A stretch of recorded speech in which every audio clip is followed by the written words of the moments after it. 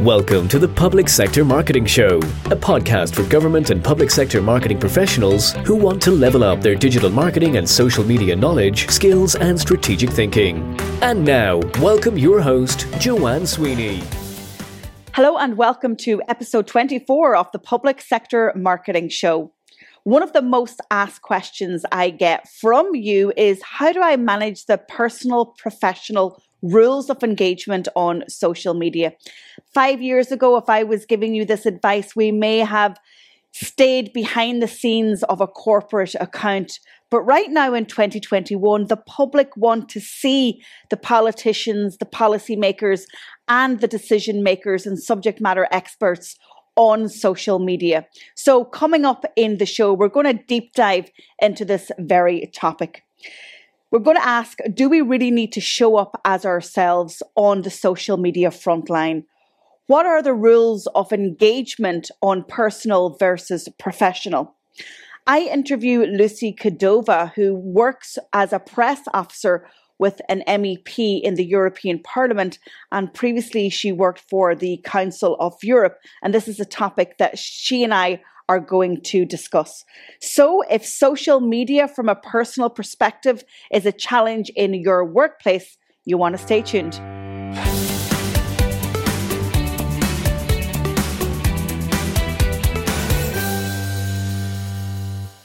In today's column, I want to answer the question, do we really have to show up as ourselves on social media? Some of you listening right now might be shouting at your phone or your desktop saying, no, Joanne, we're not going to, we never have, and we never will. But to help you answer this question, and maybe to help you put in some rules of engagement, I've set down some criteria to help you answer the question, should you show up as yourself on social media in a professional capacity? So the first question I want to ask you is, what is your job? What is your job within a government or public sector agency? If you're a marketer or a comms officer, very often you will be used to being behind the scenes. But is there an opportunity for you to maybe be the voice or the face for some lower level comms that you want to disseminate? Might you go live if nobody else is willing to do it? Might you be the face of stories on Instagram? And might you even brave the TikTok platform? So think about the relevance of your job. If you're a subject matter expert and you have particular specialism in an area that the public are interested in, then I would definitely say that you should be showing up on Twitter and on LinkedIn as yourself. We saw throughout the COVID-19 pandemic more public health specialists, researchers, and scientists join Twitter for that very reason. Now, if you're a senior leader, then you are at the top of the decision-making chain. And when it comes to government and public sector, trust and transparency are really important ingredients. And so I would argue that it's not okay for a senior leader to hide behind a corporate account that just has a logo and that has no visibility. You certainly should be leveraging social media to reach and to engage the public. And I have a great example coming up later on in the show. The next question I would ask you is, how is the information that you have within your organization or department currently being disseminated to the public? Is it strictly through corporate channels? Is it strictly text or photo-based or blog or press release-based? Social media is about people. It's about that human-to-human connection. And if you want to achieve that richness of the personalization of engagement, then really you got to ask yourself, how can we do it if we don't have a face going front of screen? The next question I want to ask you is, are you engaging in traditional media and communications? And is that your safe place? That is more a controlled environment. However, as we know, once a press release goes out to a journalist, they will craft the story as they see fit. Similarly, if they're attending a press conference, they will ask the questions on behalf of the public, and again, reporting it as how they see fit from whatever angle or hook they decide. But you've got to think about how media and PR now shows up in the world of digital. It shows up with sound bites from video and audio. It also shows up as behind the scenes content. And it also shows up as you answering questions from the public and not just from journalists. It's also a matter of fact that we need you to step up as a person, as a human, and not behind the corporate logo, to correct the record and to stop the spread of misinformation. Another question, so if you don't speak, who is going to speak on behalf of the organisation? Yes, of course, you can show up on video on a corporate channel, but really, what about you leveraging your personal accounts or an account owned by the channel but in your name for the purposes of the office? We see this in, mayors of cities. We see it as heads of departments and major organizations where the account is owned by the organization, but for the tenure of the president, the CEO, the director, the head of department, they will step in and their face will be on it. I think that is a good middle ground. So here's an example of an individual using social media for professional capacity. And this is Daniel Andrews, and he is the Premier of the state of Victoria in Australia. And he's on TikTok. So you can see that the TikTok account is in his name. It's a verified account. His username is daniel.andrews. And his bio says Premier of Victoria.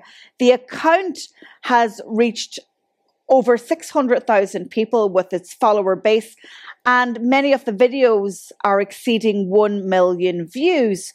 So here we have a premier, a head of state, leveraging his own name, his own person, and his political personality, but to benefit the office of the Premier of the state of Victoria. Okay, so my question is, who owns that TikTok account? Was that TikTok account set up on behalf of the Premier and owned by him? So when his tenure ends, will he have that follower base? Or does this account, is it owned actually by the state of Victoria and the government? That is the question that you need to ask yourself when you're talking about personal versus professional. Maybe I will go ahead and ask the state of Victoria that question. Maybe they'll come back to me if I drop an email or a DM. But I thought it was a great example to share in this show. And I totally would agree and be a proponent for senior leaders and political and public figures being the face of social networks and not hiding behind corporate accounts. I saw it. Thanks to Caitlin Jinks for sharing it on LinkedIn. And I thought it was a great example to share with all of you. And finally, the last question in terms of creating your criteria for personal versus professional, we got to think about content formats. As I said in the last episode, text and photo-based content is not going to cut it with the public anymore. They want to see threads on Twitter. They want to engage with you on live streams. They want behind the scenes content from stories or indeed TikTok. So mixing up your content format and showing personality and giving people a little bit more than the headline and the speech or the line to take is what's really required. But set down the rules of engagement, answer these questions, and then develop a policy. I promise you one thing that will happen is that if you step out on social in a personal capacity for the purposes of your work, the engagement is going to increase. Level up your digital skills by taking our diploma in digital marketing, plus gain an industry qualification. Use the code DigitalMarketing20 for a 20% discount. Visit publicsectormarketingpros.com. In today's consulting segment, I'm handing it over to Ravi from Agorapulse, who has a brilliant question around personal versus professional on social media and company policies. Hi Joanne, it's Ravi from Agorapulse. My question today relating to social media in the workplace is, should a company have control over your personal social media accounts? So you have your company social media accounts, but as an employee, should the company have a say in how I run those accounts? And also, should they have control in terms of what I can and cannot say on those channels? Any advice there will be great. Keep up the great work. Loving the show. And I look forward to hearing your answer. So we all know that companies and organizations should have social media policies as to how staff engage with social media while in the workplace. Now, this policy may extend to how staff engage on behalf of the organization on social media during the course of their work. And remember, the policy provides the boundaries and the rules of engagement, and it makes those rules really, really clear. So having a policy is important. Now, specifically to Ravi's question, and I think it's a brilliant one, should individuals have a social media policy for their use of various platforms in a professional context? If I think about me, I run my own company, right? So I make the rules. And of course, like anyone on social, I could break some rules.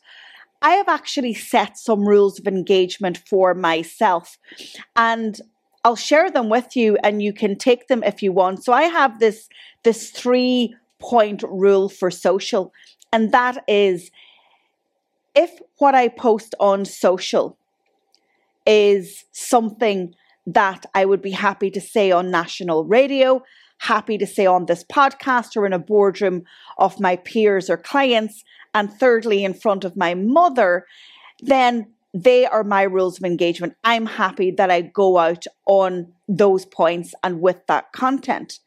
So you're kind of creating your own social media boundaries, which are really important because every individual has a different opinion on social. But now let's take it a step further. And Ravi wants to know if social media policies for individuals in a professional capacity should have any ownership or connection to their place of work. This is really going into a new arena. Let me just give you an example. The Washington Post were one of the first media outlets in the world to change their social media policy and to state that any staff that engaged on social media, that complained to a utility company, for example, or who expressed a political viewpoint would be maybe in contravention of that newspaper's social media policy. Why? Because they introduced a clause that stated that if you work for us, and even if you're using your own social networks, what you say on those social networks are connected back to us. And therefore, you might bring our good name into disrepute, and or you may be compromising your position as an independent journalist reporting for our paper, but expressing opinion on the social networks. That was a bit of a game changer. And so a policy needs to state if staff are allowed to express opinion relating to their work. I think that's really, really important, because if you listen to the previous segment of the show, I was encouraging staff to step out in a professional capacity on behalf of the organization that they work for to engage a public. So I do believe that there needs to be clarity and also specifics around social media rules of engagement for individuals who are using their organization and their platform for the purposes of work. I just think that it needs to be clear. I also think it's good practice that we as individuals should have rules of engagement for us, a bit like my 3-point rule. Now, what is important to say is that you need to provide your team with training. You need to say, if you say this and it completely is in contradiction to our policy or our particular lines, then, you know, we could have a public difference of opinion that then may have media and the public questioning and asking us to validate our positions on particular things. So, Ravi, I do think that we need some lines in policy that relates to personal use of social media when you are leveraging it for professional gain. Long answer to a great question, but I hope that helped. A one-stop shop digital marketing and social media resource. Join our membership academy for 12 months. Access a library of how-to videos, template strategies, and organisational policies. Monthly live coaching. Attend webinars with subject matter experts. Meet and network with public sector pros from across the world. Use the code MEMBERSHIP20 for a 20% discount. Visit publicsectormarketingpros.com. In today's show, I'm delighted to be joined by Lucy Cordova, who is a press officer at the European Parliament working for an MEP. Lucy previously worked at the Council of Europe and a former speaker at the Public Sector Digital Marketing Summit in Dublin. She's a savvy social media and communications specialist in the political and public sector sphere. In this conversation, we talk about the difference between an institutional voice and the voice of a public figure on social media. Lucy, thank you so much for joining me on the Public Sector Marketing Show. It's great to see you, albeit virtually. Hi, Joanne. Thanks a lot for having me. It's great to be here. Thank you.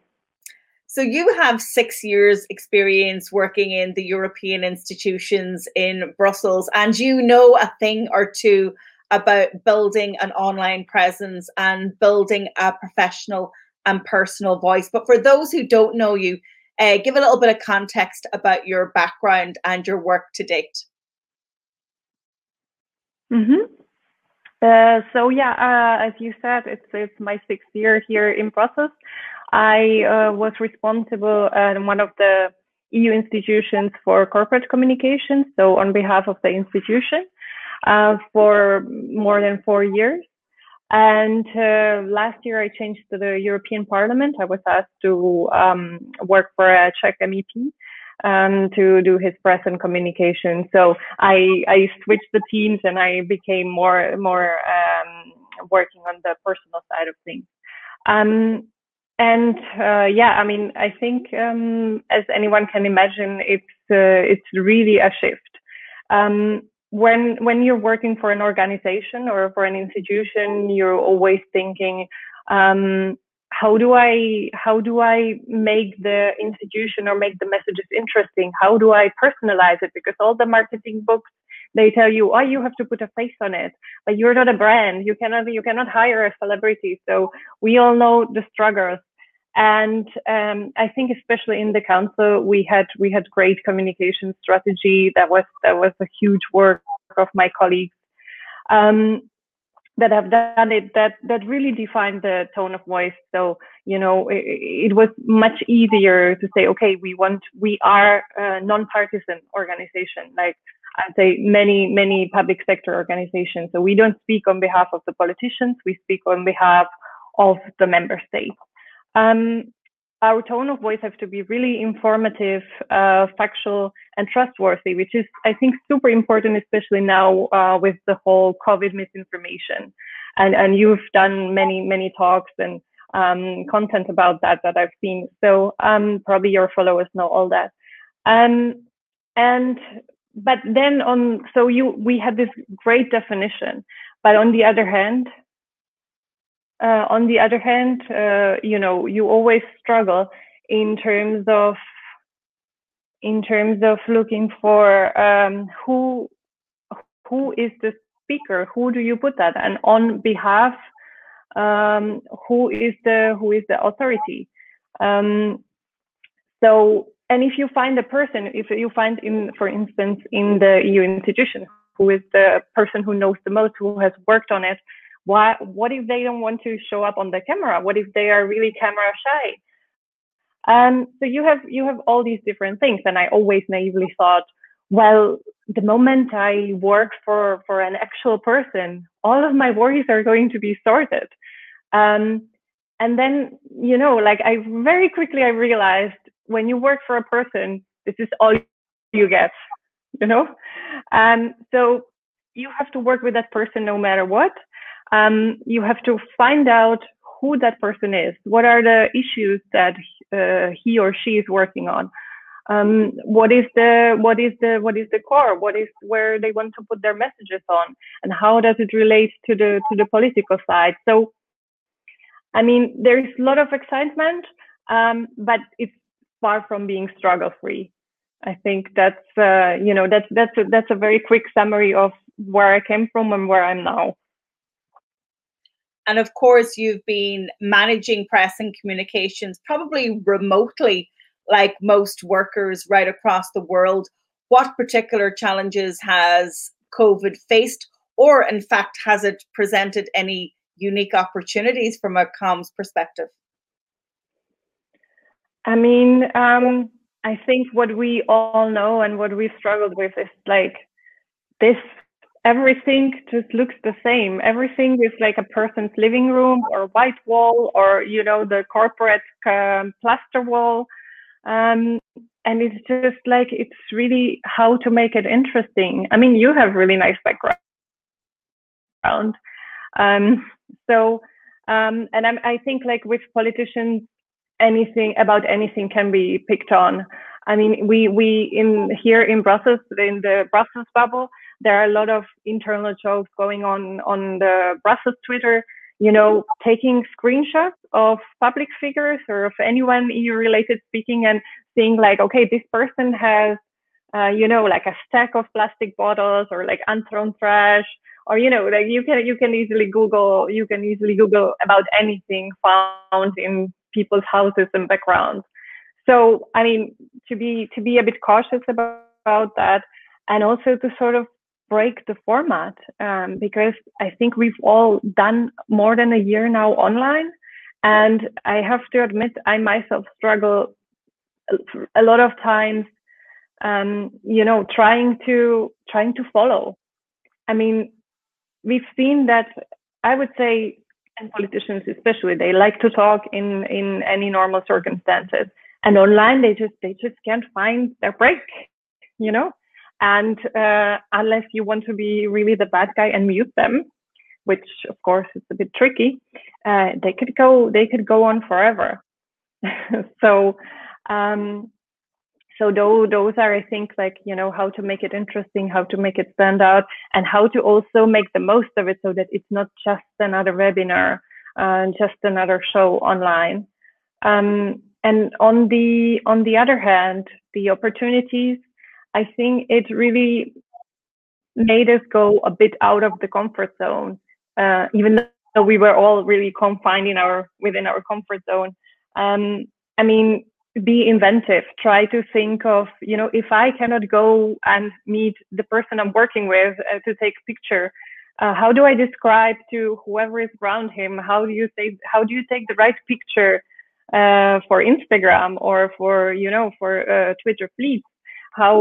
Because at the beginning I used to assume, okay, it's clear, like people are going to take multiple pictures horizontally, vertically, and it's just going to be it. And then I got pictures I couldn't use. So and also making use of the exteriors. So for instance, last year I was really convinced to make our whole team go out and join this. Well, it's a virtual run, but it's an actual run but normally you would run it together. But we could have run it at any point within 2 days, and then we sort of did this like picture collage, and it was one of our most popular posts in that period, because it was something we did as a team, even though we did it virtually, and you could have done it because it was outside. So yeah, I think that's an example from the top of my head. So you give some great advice there. Break the format. I love that line. It's something really tangible to take away. So let's think about how reputation management and social media and going front of screen, all of the nervousness that individuals and politicians will have versus the value and the return that you get by showing up. Would you say that the benefits outweigh the risks when it comes to social? Definitely. Yeah, absolutely.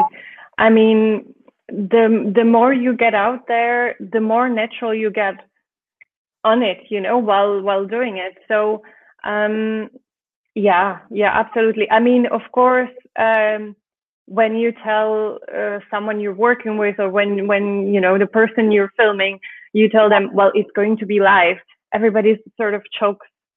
And I think it's a natural instinct. But I think after, you know, a minute or two, you sort of relax and you realize, well, it's actually not that bad. And in a lot of those online platforms, you see immediate response. So you could see likes, you could see hearts, and I think it really also encourages the speaker to be more engaging. Sometimes it can also distract, like with multitasking, but overall, I've seen, especially with the people I work with, more sort of confidence, because the more you do, the better you get at it. And with the institutional voice and the public voice, have you found that there's any difference in performance in terms of the different social networks that either or are active on? Absolutely, yeah. I mean, I think it always helps to do your analysis of what is your audience on each channel, and adapt your voice to your audience. I mean, of course, you're not going to use the same tone of voice on LinkedIn as on TikTok, or even Twitter and Facebook. You know, they are even though they seem like they're already the dinosaurs of social media, they're still here, and it looks like they're going to stay. And you really have to play by the rules of the game, otherwise, it's not going to work. So I think also various EU institutions have utilized the different social media channels to a greater success or not. And it's also because of the nature of the institutions. You know, if the European Parliament has done European election campaign and really was trying to approach first-time voters, you really have to, you know, relay to them on the channels where they are. And if they are, you know, 18-year-olds, you really have to go where they are. If it's TikTok, if it's Facebook, if it's Instagram, you have to go there, and you cannot be the, you know, the odd one out. Like we got a lot of research feedback. We had a lot of audience research done back at the council.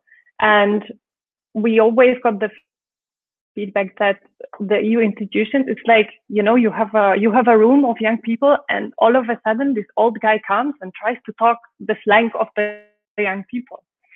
So I think this is something the institution or organization will always have to struggle with a bit. And we already know that one size doesn't fit all. So you always have to adapt. And I think that's the key.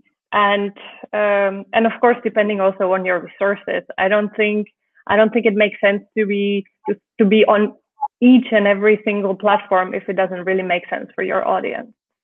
So do the one where most of your audience is, and do it well. And I mean, you should get some results. Yeah, that's a great bit of advice. I've heard some colleagues in the industry, Andrew and Pete in the UK, describe that as the 90-10 rule. Put 90% of your effort into one platform and then 10% into the others. And it's really difficult, even as social media managers, to do that. You need to be very, very strict on yourself, and then you feel that you're missing out on other platforms. So How has your job changed going from managing social media for an institutional voice with a massive audience to then stepping in and working with a member of the European Parliament from the Czech Republic, and then obviously communicating from his home country, but also within the Brussels bubble? That must have been a marked shift in professional versus personal, but at the same time, maintaining his professional voice, but getting his personality out there. Yeah, indeed. I mean, I like the challenge, and I mean, I think I loved my job before at the council, and it's been great. And looking back at it, I think it's been really demanding. It's been sitting with one butt on 5 chairs, and it's been a great ride. But it's been relatively safe, right? Because you've had your audiovisual team, you've had your approval process, and you had all these safeguards, and you had colleagues that had an opinion or experts that you could talk to. And then last year, I jumped into working for an MEP, and he became my expert. But I became my own team. I became the cameraman. I became the video editor. I became the subtitle master, you name it. The things that I was always like, oh yeah, let's send it, give them a deadline for tomorrow at 10 in the morning, and so that we can straight post it. Yeah, of course, the volume of posting or of like preparing the social media content has also decreased because it's really driven by the MEP and his work and his activities. But yeah, so that main difference definitely is how many people I work with, and also in the context where I work with. On the other hand, I think the first thing I did when starting my job, it was sit down with my boss and ask him really, okay, what do you want to do? What is the purpose? Why do you hire me? And how can I help you to get where you want to get? For the moment, we have Twitter and Facebook. We have opened LinkedIn account, and that's it for the moment. I used to manage 5 different social media accounts, so it's refreshing to be able to focus on 3. But at the same time, I have to say it's also a struggle as a one-person show to constantly look for content, to make it entertaining, and also to really make it, it's been great for me to go back to the Czech Republic and to think how the Czech people might see things coming from Brussels, because Czech Republic is one of the countries with the lowest approval rate of the EU. So it's one of the more Eurosceptic countries. So and then you see that I was used to saying increase in thousands over a week, and here we celebrate, if it's 10, we celebrate every new follower, and you really feel how hard earned, hard work that has been. So yeah, I mean, of course, resources, being able to focus, having done everything alone. And also not being in a team of communicators and trying to explain, okay, we have to be first, or if not, we just retweet this person and add your 5 cents to it. And okay, I think it's a work in progress, and I think my new team, they're starting to understand that I get very, very irritating if I don't get an immediate response, and that when I say we have to tweet now, it means really now. But yeah, no, it's very different. In terms of language, I wanted to give you this example. For instance, we have communicated, or on behalf of my MEP, he tweeted something about when the EU adopted new sanctions against Belarus, and, you know, the huge issues there. And my MEP tweeted red card for Lukashenko. And I was just like, it was such a great moment that, you know, I could be behind this account that can say something like this. I think, you know, it would be unimaginable for an institution to say, hey, Lukashenko, red card, you know, stop what you're doing, out. So I think this just like leads you to realizing, as a public figure, you can do that. You can really do that, and you can be bold. Of course, you have to strongly believe in what you're saying and stand behind what you say. But it's liberating in a sense.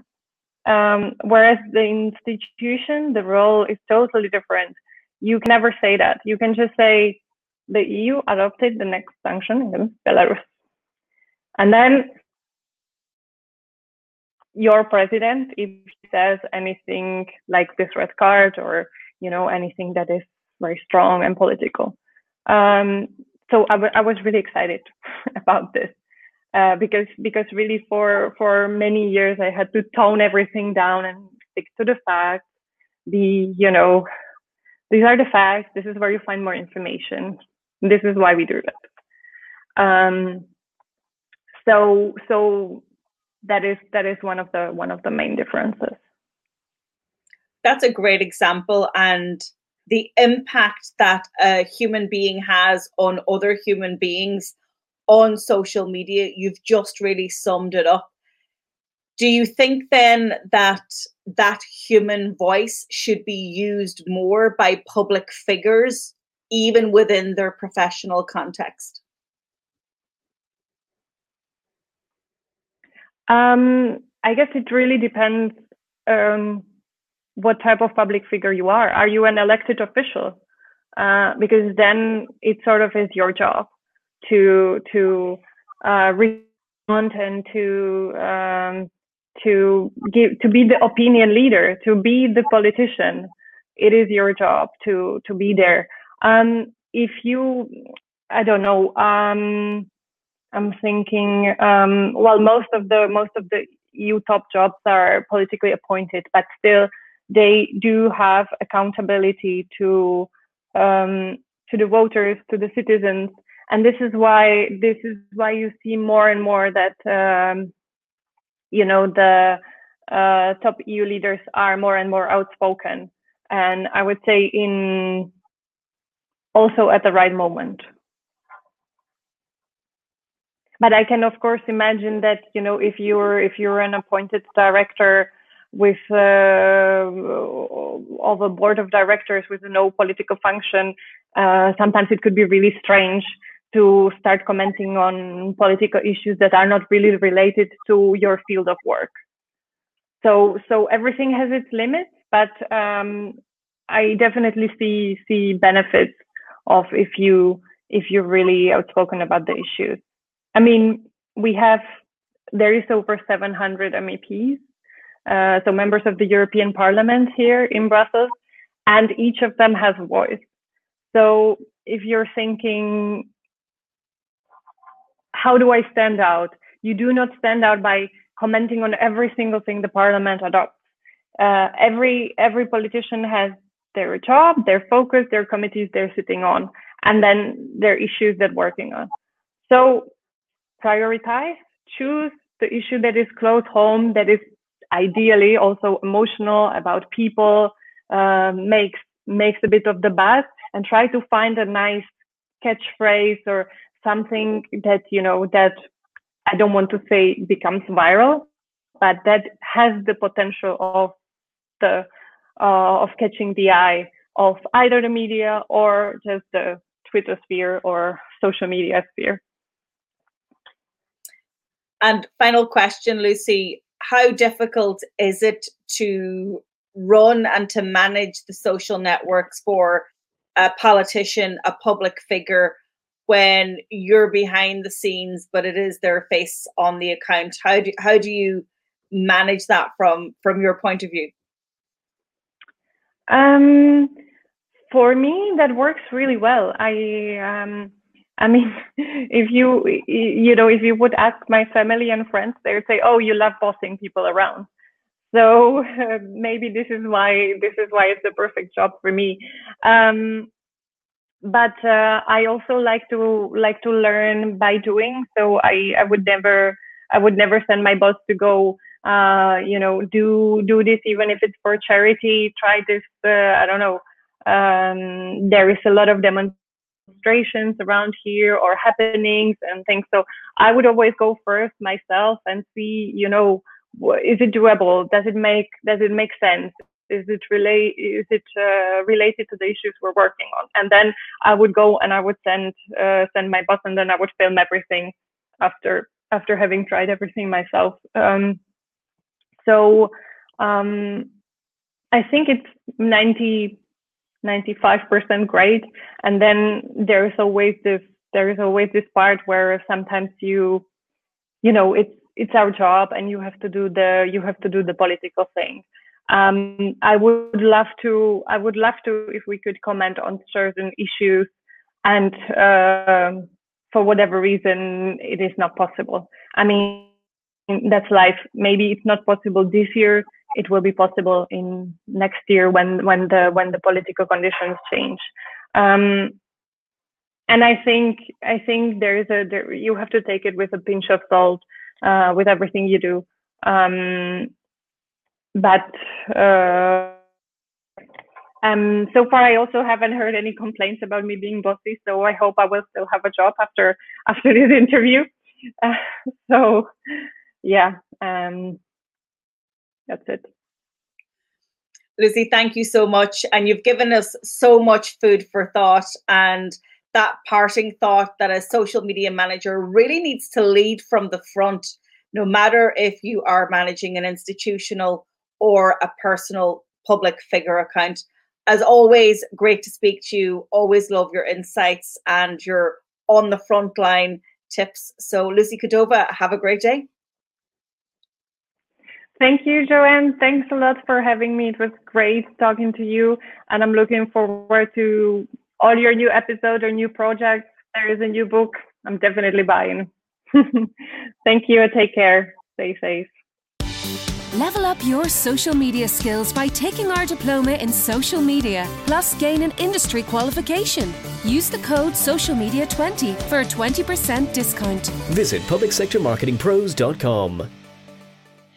I'm really on countdown now to the 2021 Public Sector Digital Marketing Summit. It's only 9 weeks away and we are finalising our agenda. We've got some great speakers lined up from Australia, from North America, from Europe, from the UK, and of course from Ireland. And they're going to share their insights and their case studies with you. How have they managed digital comms through COVID? What has changed in their organizations? How are they managing social media? And is TikTok a platform for government and public sector? If you want to master the social networks, on day 2 of the summit, we have a series of practical workshops that you can attend. Tickets are now on sale, so make sure to pick yours up. And remember, when you buy your ticket for the 2021 Public Sector Digital Marketing Summit taking place on the 22nd and 23rd of September, you get access to the content for a full 3 months. I've got a great free resource for you in this episode. It's the top 10 legal considerations of social media in the workplace. It's a blog post by Irish law firm Ronan Daly German, and I've linked it on the blog associated with this podcast. Just head over to publicsectormarketingpros.com/podcast and you'll see it sitting in episode 24. As always, thank you so much for tuning in to this episode and other episodes of the Public Sector Marketing Show. I show up consistently every week for you to give you value, free advice, free consulting. So if you do enjoy the shows, I'd really appreciate it if you could share it with a public sector pro that you know, but also become a subscriber on your favorite podcast platform. And don't forget to subscribe to our YouTube channel. I will see you on the next episode, episode 25. Thank you for tuning into this episode of the Public Sector Marketing Show. This episode has ended, but your digital journey can continue. Head over to publicsectormarketingpros.com to access resources and links mentioned in today's show and to connect with Joanne and her team. Until the next time, be sure to subscribe, rate and review on your favorite podcast platform.